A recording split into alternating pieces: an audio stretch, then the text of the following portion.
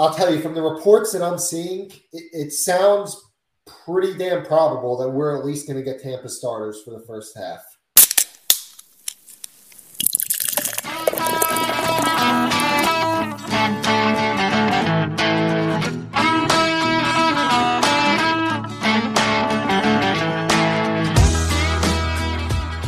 Welcome to Props and Hops, a betting and beer podcast powered by Dimers.com and part of Blue Wire Hustle. I'm your host, Matt Landis, and this week it's our NFL Week 18 breakdown with special guest, professional bettor Tommy the Hitman. We break down the Hitman's general approach to this week's unique betting landscape, as well as bets we like now, and also have in the sights as kickoff approaches. Plus, with the first ever Super Wildcard weekend around the corner, we dig into the Hitman's betting process for the playoffs and how that differs from the regular season. For more on the Hitman's background and some fascinating insight he shared in previous conversations, you can check out episodes 49, 50, and 60 in this podcast feed, as well as episode 85 for an interview we did while I was hosting Last Word Cheetah back in November. As a quick heads up, the Hitman was playing hurt. He's recovering from COVID right now. So while I always appreciate his time and insight, that's especially the case with this conversation. And the audio quality does drop off a bit at times. I tried to keep it as clean as possible, and I definitely decided to keep everything in order to share every bit of his wealth of knowledge. One housekeeping note before we cut to the conversation: if you want NFL picks driven by analytics and thousands of simulations, check out the Cutting Edge Quick Pick section for free at Dimers.com. You can find that via the link in the show notes to see where you want to get down on the Dimersbot's biggest edges. And now, enjoy my conversation with professional bettor Tommy the Hitman.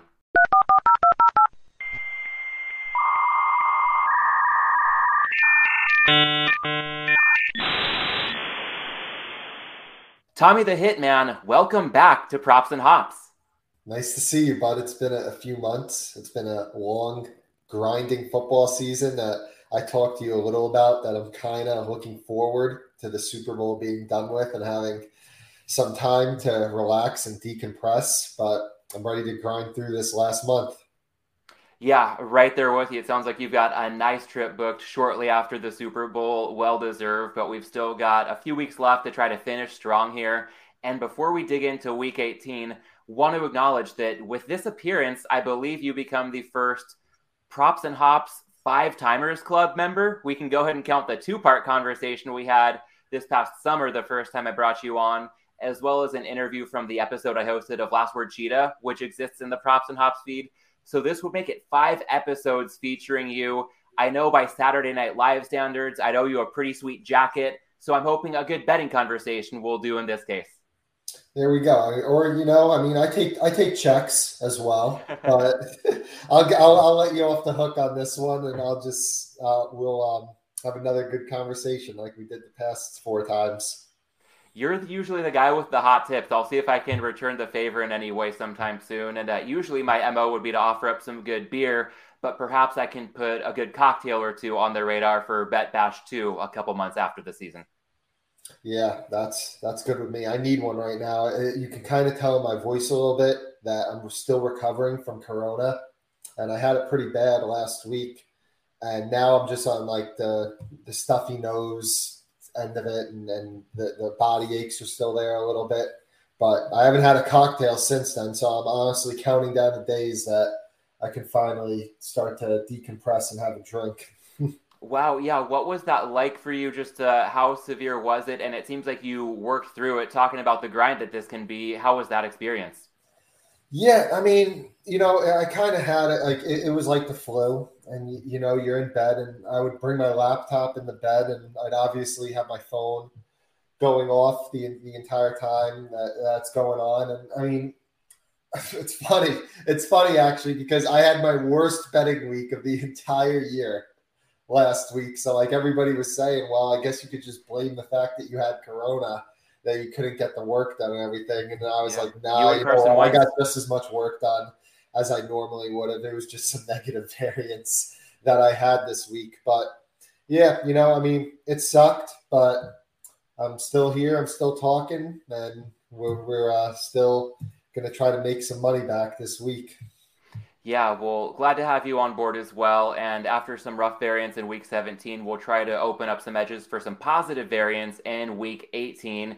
And before we dig into any of the specifics, I know this is a unique week where motivation seems to trump other prominent factors like handicapping and keeping track of injuries and COVID news. So overall, how would you describe your approach to week 18? I'll tell you, it's a tough week to give stuff out to people. And the reason is that you just have so much news that's happening and the market is moving so quickly. So really for my approach, at least early in the week, is I'm trying to figure out the motivation angles and I'm just trying to react to news. And you got to see the other day that the Bengals announced that they're not playing starters. Well, you had a little bit of a window to react to that news and grab as much Browns +3 as you could, and the market's now -6. You got to see Mike Zimmer come out, say that he's going to play his starters. The market wasn't exactly positive if he was going to. And that line was at 2.5 at that point, and now it's all the way up to 5.5. So it's really one of those weeks that it's hard to give picks out because the lines are going to move so much. But at kind of similar to the preseason, when you're going to get these big line moves, it often means that there's the most opportunity in this week. So that's one of the good things about week 18. And also the live betting, which I'm sure we're going to get into. It really is a live bettor's dream if you can kind of take advantage of some of the situations that are going to happen in these games that these algorithms cannot take advantage of, with who's resting, who's going to play a little bit more conservative at the end of the game, who might play a little more aggressive at the end of the game, knowing that their season is on the line. So I will say that it is an advantageous week, but it's a lot of work, a lot of keeping up with the news, and it's very tough to give stuff out to other people for this week. Yeah, well, on that note, without giving out too much that we can't rely on, I would like to dig into a couple of games and follow up on what you talked about, finding opportunity amidst all this chaos, and maybe not just bets that you've already made that you'd recommend, but also games that you could have in the sights for potential in-running bets, whether it's sides, totals, or props. Is there anything on the board that you do currently like, or anything that you'd recommend people keeping an eye on based on the approach you just outlined for this Sunday? Yeah, so one game that I saw a lot of value on and that is still available at a playable number is I laid 4 on Tampa for the first half. 4.5 is the current market. That's fine, in my opinion, good up to -6. And the reason for that is we got to see the look-ahead line on this game. It was Tampa -15. That was assuming that Tampa would have motivation to win this game. Now, what happened last week with the Packers clinching home field, that changed Tampa's motivation a little bit, where, yeah, they could get the 2 seed. They might be the 3. They're probably not going to be full out trying to win. But Bruce Arians said they're going to play their starters. Now, the market's not fully believing that he's going to play the starters for the entire game, or else this line would be in the 14-15 range, like the look-ahead was saying.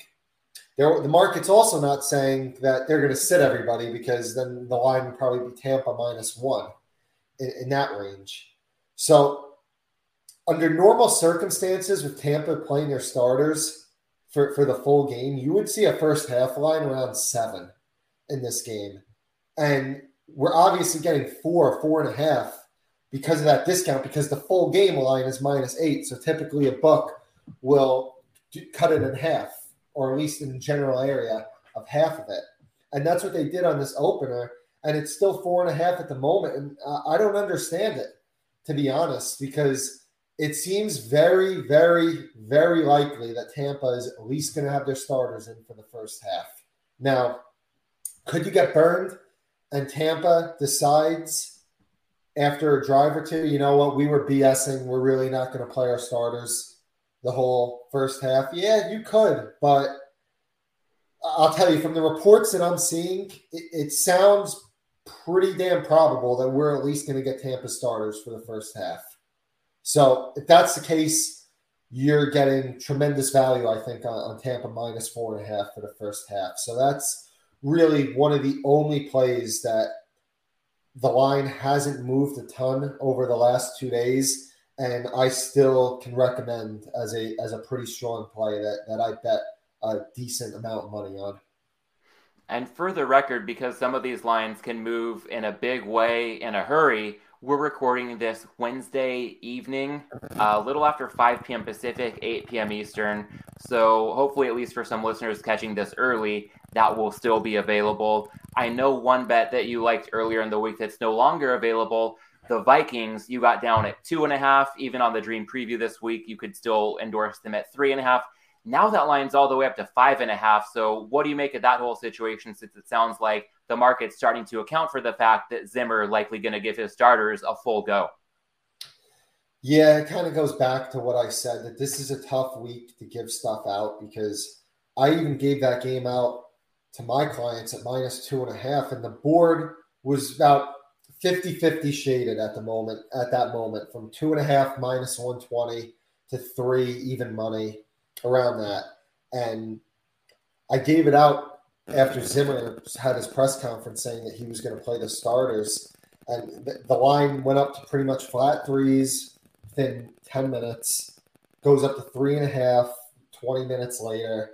And now you see with Justin Fields on the COVID list, and also more followers are betting Minnesota after that news from Zimmer, it's all the way up to 5.5. And it's still a game that I would lean towards Minnesota, because these teams just played a few weeks ago.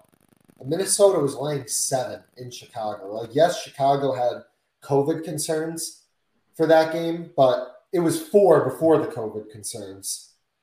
So now you have a venue change, and nothing's really changed with these teams power rating wise. But even you look 2 weeks ago, Chicago was getting 7 in Seattle. And I mean, I have Minnesota a better power rated team than Seattle, or at least very similar. And I don't think many people are going to dispute that. And we're still seeing a line that is less than that at 5.5, just because of the logic. Oh, Minnesota's out of it. Well, guess what? Chicago's been out of it for weeks, and they've won in the last 2 games. So I don't think that Minnesota is going to take this game lightly, and I still think that they have a little bit of value, although, like you said, it really, a lot of the value has evaporated over the last day or 2 on that one. At 5.5, would you, if you hadn't already gotten down, would you consider playing this even for a reduced amount, or is there a point at which you say, hey, this is the price ceiling and just going to let that be what it is? I'm closer to 6.5. So at 5.5, you're really getting to the point where I would probably just consider it a strong lean at this point instead. It's one of those that, you had the whole week. You had a window, even after that Zimmer news where he said we're playing starters. You had a window where maybe the 2.5s didn't last super long, but the 3s were there, and the 3.5s were there for a long time. So it's one of those that if you missed the boat, the information is pretty much accounted for in the market, where I wouldn't be looking to play Chicago, and it would still be a lean towards Minnesota, but I probably would not have bet that at 5.5 if I didn't already have a wager. A lot of bettors considering laying the 5.5 with the Vikings may also want to consider passing if they are one of the many who took the Vikings over their team total before the season kicked off. Those who got down early, I know that includes you, were able to take the Vikings over 8. So I know, aside from a bet on the point spread in this game, just hoping for an outright win for Minnesota to push on that wager. And it sounds like, independent of the 2.5 points that you laid, just seeing Minnesota come through on the money line may bode well for your future children's college tuition, according to some tweets you sent out this past summer. Yeah, I mean, the 8 was a number that was not out there long. It was basically the DraftKings opener, which was a number that just, it wasn't out there long. I believe it was out there for like a day or 2. And the Vikings, as you know, were a team that I was targeting from the offseason as a team that I thought was going to have a pretty good year. And I was able to jump on that and get a decent amount down at that opener. But I know a lot of people are laying 8.5. And, the 8.5 was a good bet compared to the closing line, obviously, because that line got up to 9.5 at some points during the offseason. So it's a shame that the 8.5s are dead right now. It's a shame that they're fighting for their life to win 8 games, because it was a team that you're going to look at their Pythagorean wins in the offseason and you're going to say, wow, this team really did underachieve compared to how many of these games they were so close in. I believe that they were up 7 points or more at one point in the game in something like 13 of 16 of their games. And that's really indicative of a team that probably should have won 10, 11 games. But it didn't happen this year. But as you said, it'll be a big rooting day for me on the Vikings money line this week, as well as the 2.5. Absolutely. And one other game I'm curious to get your take on in terms of a potential rooting interest could be the marquee game on the Week 18 slate, Sunday Night Football, the Chargers at the Raiders. When we spoke on Last Word Cheetah approaching Week 9, you mentioned being high on the Chargers and low on the Raiders at the time. I know a couple months have passed, but do you have any thoughts on this head-to-head matchup with the Chargers currently laying 3 and a total of 49.5? Yeah, I bet the Chargers at 2.5, lay 120, and I still like it at 3, but I think that I can't see it getting much higher. So I do think that you might be best off to maybe wait and see if you could get some 2.5s, especially if you have access to some Vegas bucks. I could definitely see with this essentially being the Raiders' first playoff game in as far as them being the Vegas Raiders. I think that you could see some money in Vegas come on the Raiders, and maybe you do see that 2.5 pop up again. But it's a game where I do like the Chargers. And I will say that when you get to the point in the playoffs or this late in the year, it's harder and harder to say you're getting tremendous line value. Like I make the game Chargers minus 3.5. So it's not something like, oh, this game is 1.5 points, 2 points off, which you can find maybe a little earlier in the season. But I think that when you get this late in the year, that you really have to start breaking down the matchups, because as I said, you're not going to get the same type of line value that you got earlier in the year.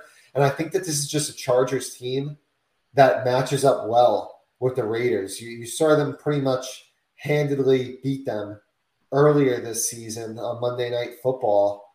And the Raiders have regressed since that point. And they're really a team that, I said that I was down on them the last time we talked, and they haven't done much to disprove that. Yes, they've been winning, but they have really taken advantage of some good situations as far as Corona with the Browns, who were 6-point favorites in Cleveland. The Browns end up closing a dog in that game because of Corona. The Colts with the Carson Wentz situation last week. This is still a Raiders team that hasn't scored more than 20 points in 7 of the last 9 games. And they're averaging 17 points per game since their bye week. It's just, to me, it's a team that is not very talented.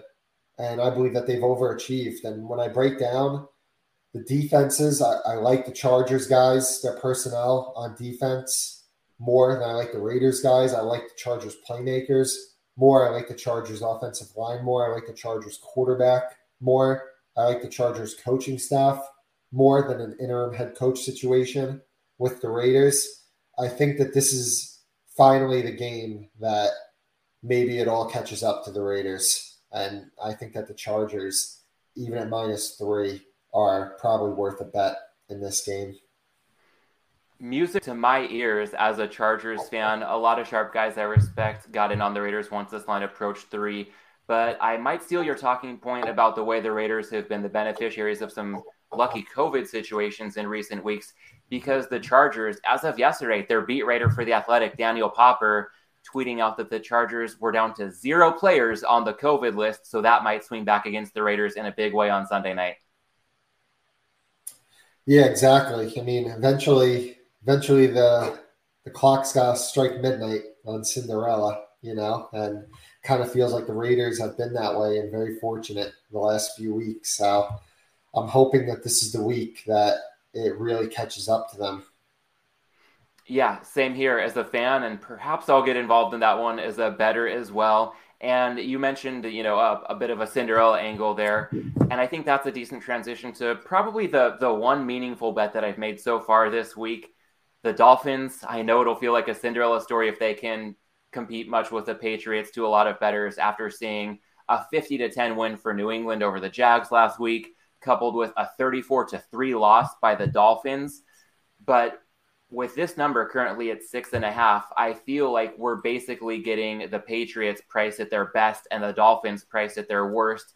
And a big talking point, again, week 18, all about motivation. The Dolphins off of the proverbial dream-crushing loss last week. But I think there might be a bit of a free roll here on the Patriots side of things. I know Belichick is a grinder, tends not to let up on his players. So a small chance, but a non-zero chance nevertheless. I mean, the Patriots need Buffalo to lose to the Jets in order to have a shot at the AFC East. And the Bills are favored by 1 million right now. So if that game's approaching halftime and the Bills have a 3-possession lead, I think there's a path to New England possibly letting up down the stretch, knowing they've probably got a road game coming up again next week. So do you see any value at the current spread, Miami catching 6.5, or what do you make of that game between the Patriots and the Dolphins? Yeah, I like Miami in that game. I didn't personally bet it yet. I'm still considering it, but I think Miami's the side to look at. And I want to give credit where credit's due. Clev TA on Twitter, really good follow for everybody. He posted that since 1990, teams are out of playoff contention are 94, 56, and 4 against the spread in the last 2 weeks of the year versus teams that must win to keep their playoff hopes alive. Now, the Patriots aren't in a must-win situation for their playoff lives, but obviously the same handicap applies to it's a big game for the Patriots to win the division, and it's really being priced into the market because the look-ahead line on this was 2.5, and now you're getting this mini premium of a points because Miami really just had their dream crusher last week. But at the same time, these are professional athletes. Like, I don't think Miami's gonna just give up. And it's the game against a division rival. It's Flores versus Belichick. They want to win the game also. And the reason that trend that Clev posted is so strong is because these teams, the market just accounts for the motivation. They overly account for the motivation. It gives you value on the other side. And I feel that's the same way with Miami this week, that you have this extra value that's in the line because of it being a must-win spot or a big game for the Patriots. But that would indicate that Miami's just going to lay down. I can't see it happening. So, yeah, I agree. I think there's value on Miami, and it might end up making my card this week.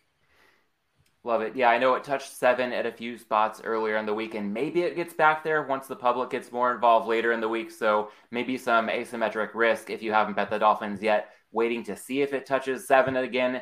And if you haven't, gun to my head, if this is 6.5 at post, wouldn't have any issue with that either. And at this point, I'd like to get into a few games. We can maybe go a bit more rapid fire, just some leans that I love to bounce off of you. 3 games I'm thinking of, the first of which would be Baltimore laying 5 to the Steelers. I know that looks like a big number, but I can't get out of my head, as much as I try to avoid going down the narrative rabbit hole, how this game for Big Ben and the Steelers might be like that NFC Championship game in 2017 for the Vikings and Case Keenum after the Minneapolis Miracle, where he basically had such a high to come down from. And Keenum talked about during his media avails that week, he wasn't even really getting much sleep. This is a short week for Pittsburgh, going on the road after just a huge party to send Ben off of, Heinz Field on a high note in his last home game. And as much as I try to dismiss narrative, I just feel like that might be a factor here. You may well say it's already priced in when we see the Ravens laying 5 here. So I guess the bigger question, what do you make this line with or without Lamar, knowing his status currently a bit up in the air? Yeah, I mean, I'm pretty confident. I'd make a major bet right now that Lamar is not going to play in this game. It really makes no logical sense for them to play him. He's a guy that relies on his mobility, and the playoff chances for Baltimore are so slim that he's probably not going to play. So I really don't have much of an opinion on the game, to be honest with you. I do get what you're saying with Big Ben and them coming down from this high that they're on, but in their mind, theoretically, they probably believe that they have a chance at the playoffs. I mean, they do have a chance. If the Colts lose and the Steelers win, then they're in. So I think that it might be hard to see the letdown with them, and especially because it's Baltimore as well. If it was against a team that they don't have such a fierce rivalry with, it would be one thing. But there's one thing, and I'm not a big trends guy that looks to go back at years worth of data where it's not relevant, where it's different players and all that, but it does seemingly feel like every game in this series is a close game between these two teams. And with Baltimore being so injured right now as well, I probably honestly gun the head leaned towards the Steelers, but it's probably going to be something that I'm not going to get involved with this week. Yeah, I'm glad we're having this conversation now, because I knew I was really giving their narrative a lot of weight in my mind. That tends to be a red flag for me, so that makes this a lean my way for Baltimore still, but a pretty clear pass. And the next one I'd like to run by you, the Niners catching 4.5 points at the Rams.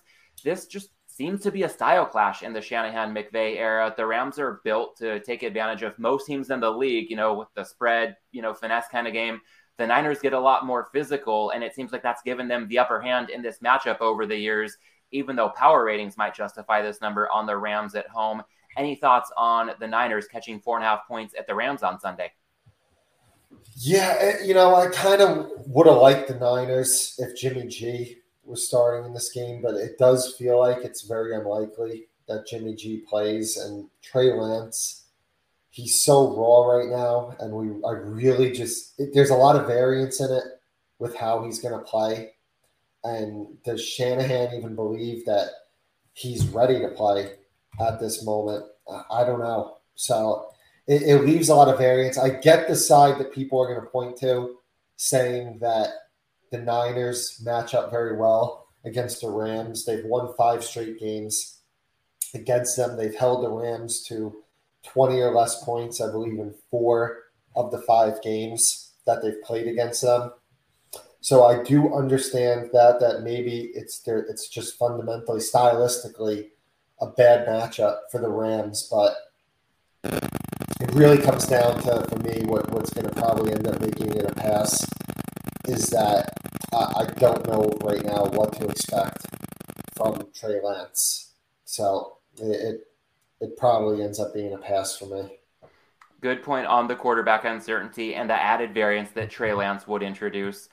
If and when Jimmy G is officially ruled out, do you think we see this line bump? I mean, I've seen time after time this season, it seems like we're already 95% sure somebody's in or out, and then the official word comes in, which is an afterthought to me, and we see a lot of market activity.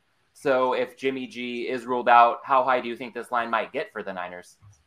Yeah, I don't think it's going to go much further up more, because this line did get down to 3.5, and then a lot of people started reporting that Jimmy G was unlikely, and we sort of tick up to 4.5, 5. And also what happened was the Niners had some corona issues with their secondary. So those 2 issues kind of bumped it up already. So I do think that the market is kind of already expecting, in my opinion, that Trey Lance is going to be the starting quarterback. So I think that when Jimmy G is likely ruled out, which I think is pretty likely, that we're more likely that the line's not going to move as much. Now, if Jimmy G's ruled in, you probably see Niners money, but I think that it's going to not move that much if Jimmy G does get ruled out. Got it. Well, one more game to get into just from a lean that I'm looking at. Staying in the NFC, the Saints at the Falcons. I know we had the Falcons listed at plus 4.5 earlier in the week. maybe I was greedy. I was hoping we might see a 6 with the must-win premium getting applied to the Saints. Now we're looking at 3.5 as we record this. Do you think the line ticks back up as more of the public betting marketplace, sees that must-win angle for the Saints? And is there a price at which you might consider getting involved on the Falcons in this one?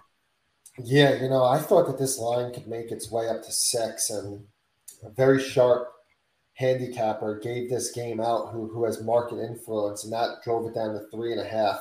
And I rarely ever disagree with this guy as far as the bets he's making and the timing of his bets. But I thought that the timing of the bet wasn't what I would have done, because I think that the NFL is a league that the public can influence lines. And I did feel like this was a line that when the public does begin betting on Sunday and they see the fact that it's a must-win game for the Saints, that money was going to pour in on the Saints. So I'm looking towards the Falcons, but I'm going to wait. I might wait all the way until game time, and I'm going to see if maybe some 6s show up, which I would not rule out at the moment. But if they do show up, then there's going to be a strong consideration for me to back the Falcons. But at this point, I just think that if you like the Saints, I'd probably bet it now. And if you like Atlanta, I would wait on this one until the day of the game where we might see the line tick up. I will be right there with you, ready to fire if we do see those 6s. So for now, going to join you on the sidelines and just try to be patient here. One more thing to wrap up Week 18. I know it's a time where we see a lot of extreme line moves. We've already seen some this week, and we're probably not done with it. So this is a point where I think we can maybe weave in a staple of the show, the Malinsky Minute, as a nod to the late, great David Malinsky. He had some great insight on hedging and how it often doesn't make sense for bettors. But in a case like this, we're not just talking about hedging in a lot of scenarios, but maybe bettors looking to attack a middle opportunity. So could you touch on how hedging is not necessarily the same thing as middling, and perhaps a good place to start would be last week's game between the Browns and Steelers on Monday night? Yeah, so like what I view with hedging is, for example, I have a very big ticket on Tyler Hero to win 6th Man of the Year. Had some really good odds, 12-1, 14-1. And it's a sizable amount, and it's enough, honestly, to give me a pretty good sweat. And I don't say that about many bets nowadays because I've just become so numb to betting big amounts on events. But this one's enough to make it really a sweat. And let's say it gets later in the year and maybe he's in let's say he's in a 50-50 competition with one other candidate that can win it.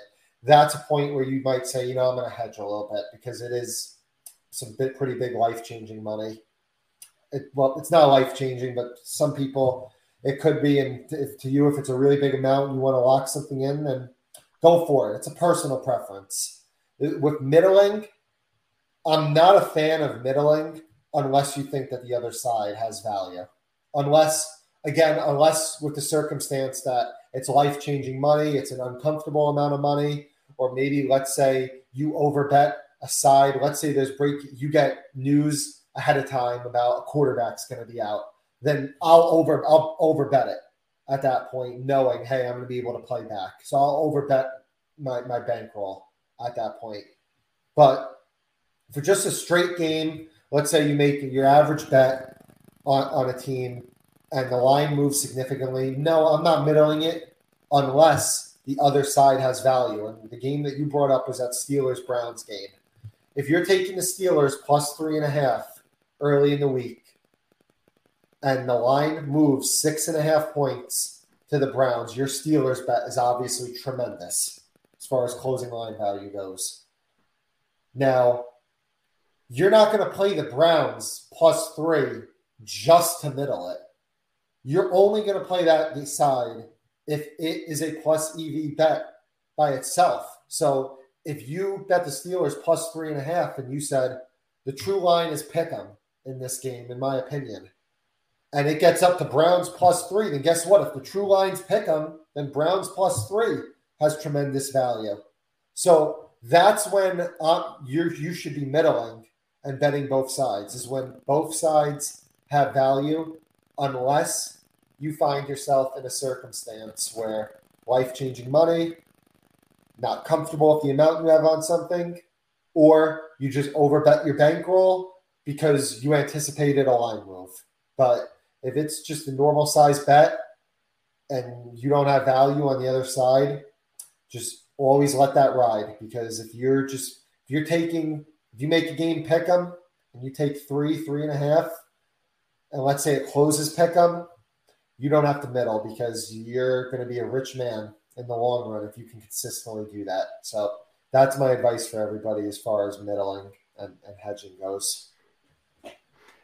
Love it. I even think Dave would be proud to hear those words. He, as good as he was with words, probably could not have said it much better himself. So that's probably the best couple of minutes that we're going to get out of this conversation. But I do think your answer was also a good bridge to the topic of futures, some of which will be settled by Sunday evening, some of which the players will be done, and they might be settled with some end-of-year awards announced in early February. But first and foremost, I want to thank you on the topic of futures for your early look at the Bucs to win the NFC South. I know that was a dream preview best bet for you back in July. And the case you laid out made so much sense. I got down on it immediately at minus 160. That closed almost 300. So it's great to have that one already home. Are there any other big futures bets that have already cashed for you, or anything else that you'll be sweating this weekend? Yeah, I bet a lot of volume in future bets this week, and a lot of them were season-long player stats.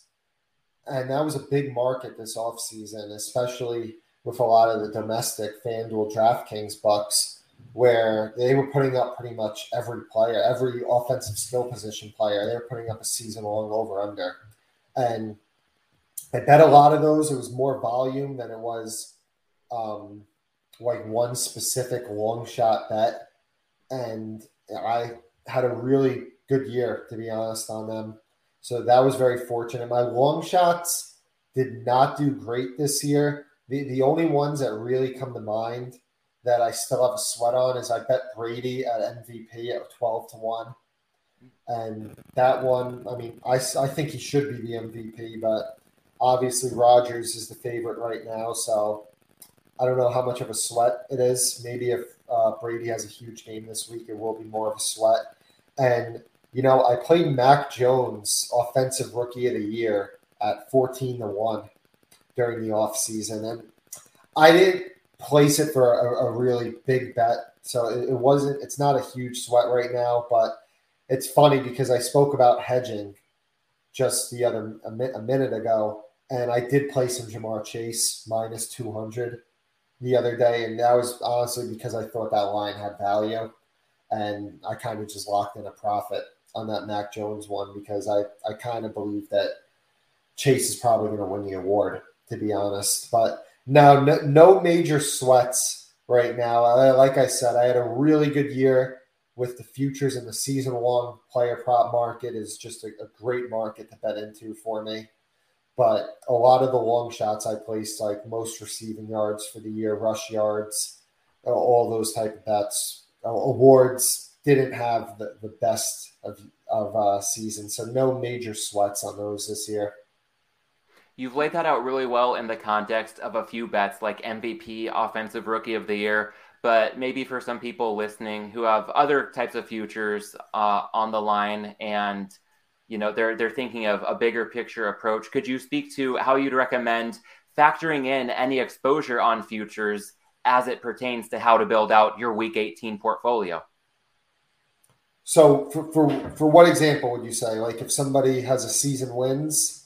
Yeah, like let's say somebody has your Vikings number. I know 8 was not available long, but let's say they're looking for a team to probably push, or a team's, they laid a hook and it can't push, so they're going to win or lose the bet this weekend, and they're also looking at playing that game against the spread. On one hand, if you see value against the spread, you might as well go ahead and take it, but at the same time, it's important probably to be mindful of your exposure so you don't put yourself in an uncomfortable position. Yeah, I could agree with that. Like if you have a team, I know Atlanta this week, they're coming down to the wire on their season wins, and so are the Saints. So if you already have some prior exposure, yes, be aware of that.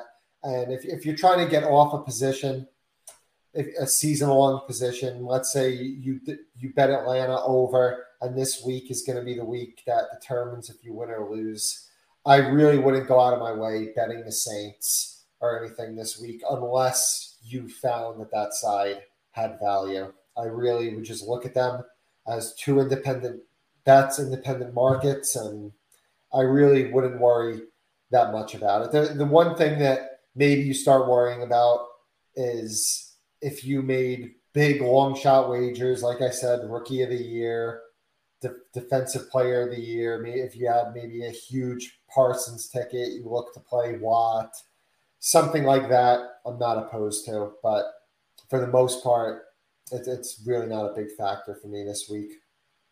I think that's a good way to tie a bow around Week 18, and with that, the regular season.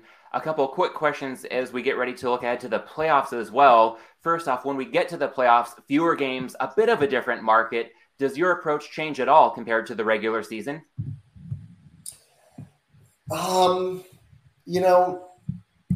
It does, to where there's more markets for an individual game during the playoffs because all these books are trying to get more action and there's just more betting options.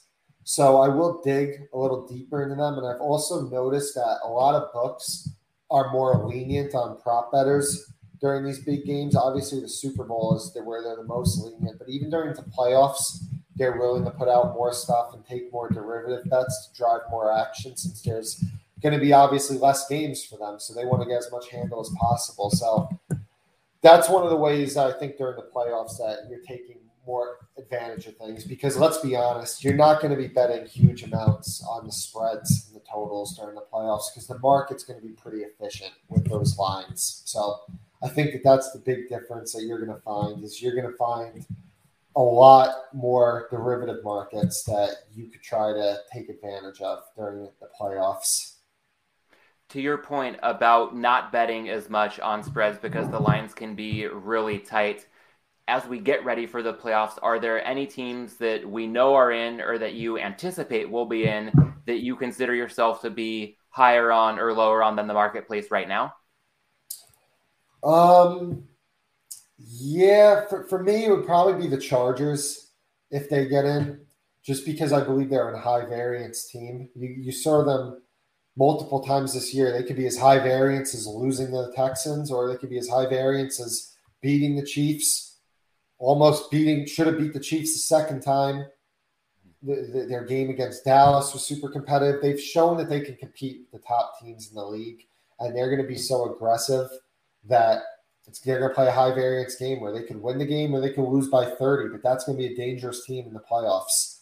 So I think that the Chargers would be a team that I would look out for, and I'm probably lower on Philly. And the reason for me on Philly is that Philly has dominated the bad teams this year, and they've played like garbage against the good teams this year. Well, guess what's going to happen in the playoffs? You're going to be facing the bad teams, or you're going to be facing the good teams in the playoffs. It's going to be the good teams. So for me, Philly, I'm still not a full believer in Jalen Hurts, this offense. I think that if you're going to find teams that could take away the run and make Hurts beat them in the pocket, which I don't think he could do. So for me, that would be the two teams, the team I'm high on and the team I'm low on. And when it comes to the Eagles, I know that there seems to be a pretty decent probability that they will draw the Bucs for the second time this season. And one of my big takeaways following things a little bit more analytically as a bettor this year has just been the reinforced notion that a good run defense in general isn't necessarily a good run defense against a mobile quarterback. So with the Bucs run defense being a real strength of the team, I know they're a much better team than the Eagles, but do you think Jalen Hurts might be able to make a little bit of noise if we do get that matchup during wildcard weekend? Nah, to be honest, I think it's a bad matchup for them. And I know these teams played earlier in the season, and Tampa pretty much controlled that game against them, as most of the good teams that played the Eagles this year have done. And I think that the Eagles, if they get in the playoffs, they're really going to want to play a team that could struggles against the run. Maybe like a Green Bay would be a better matchup for them if they happen to advance to the second round, because Green Bay's run defense has been an issue for them for a lot of years now. But for me, I feel like Tampa would probably be one of the worst matchups possible for them, where you just know that, teams against Tampa, they don't even try to run the ball, and they get into this heavy throwing game against them. And I just don't think that that's the style that the Eagles could play. Looking briefly at another team that's new to the playoff mix this season, the Cincinnati Bengals. One of my favorite lines from any conversations I've had so far on this show was you referring to the Bengals this summer as a Walmart version of the Cowboys. How has your opinion changed on Cincinnati over the year, and do you think they have much of a chance, perhaps along the lines of the Chargers, should the Chargers get in, of being one of those high-variance teams? Well, it's funny because I must have stared at betting the Bengals to win the AFC North at 20-1 or better. I almost made that bet probably 10 separate times this offseason when I was at Sportsbooks. Maybe I should bet the Bengals. And I didn't do it. And I said that comment about them, that they were kind of the bootleg Walmart version of the Cowboys. And look what happened. I mean, they put it all together this year, and I ended up with nothing on them. It's funny, actually. I did bet them to win the division. About 2 weeks ago, I bet them. I bet them at plus 150. So a little bit less of odds than 20-1, like it was in the offseason. But,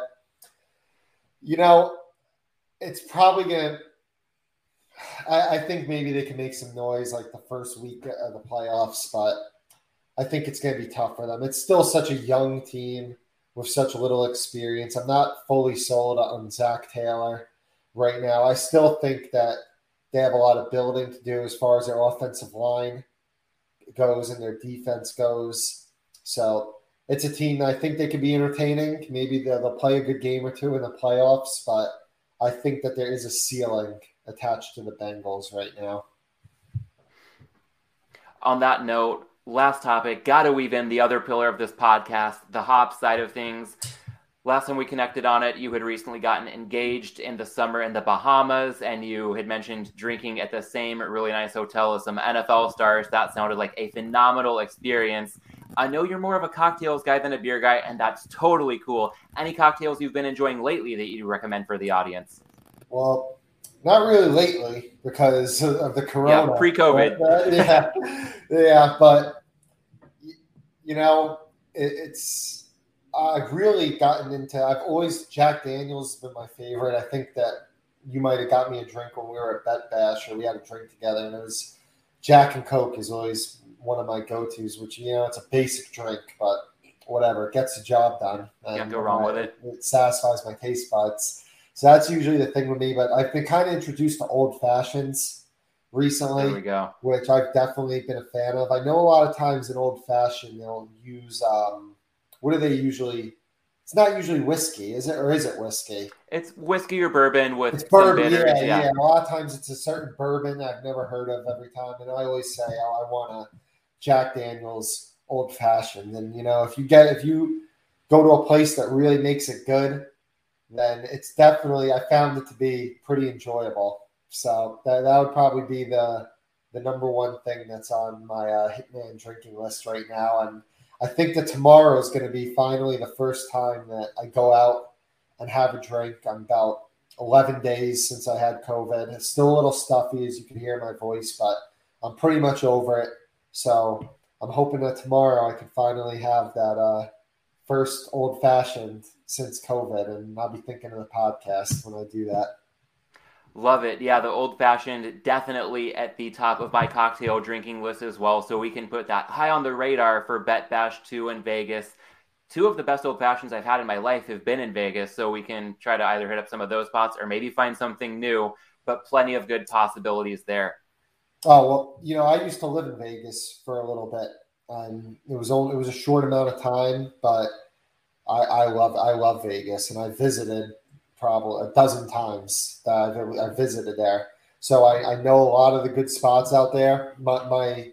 There's two things that I'm good at, opinion wise, is I can have a sharp opinion on betting every now and then, and I like to consider myself a very sharp food opinion. And you can't really tell because I'm pretty damn skinny, but that's one of my passions is a good restaurant. And I know a lot of them out there, a lot of good drink spots out there. So for sure, I'm looking forward to it. What's your favorite restaurant in Vegas? You know, my favorite restaurant, I would probably say, would be Capo's Speakeasy. CAPOS, Speakeasy. And if you look it up, Bar Rescue just rescued them about a year ago. And Taffer did the whole thing there. And they weren't rescued. You know, usually with Bar Rescue, you see that it's a shithole of a place. Well, no, this was because of Corona that they had to shut down for a little bit. And Taffer was rescuing a bunch of bars and restaurants in Vegas, which is his hometown. And that was one of the spots that they rescued. So I would definitely check out that episode because it is a pretty one. It's not overly priced because it's off the strip. It's on Sahara Avenue, I believe, about 10 minutes off the strip. And it's all mob themed. When you get there, you knock on the door, they ask you for a passcode.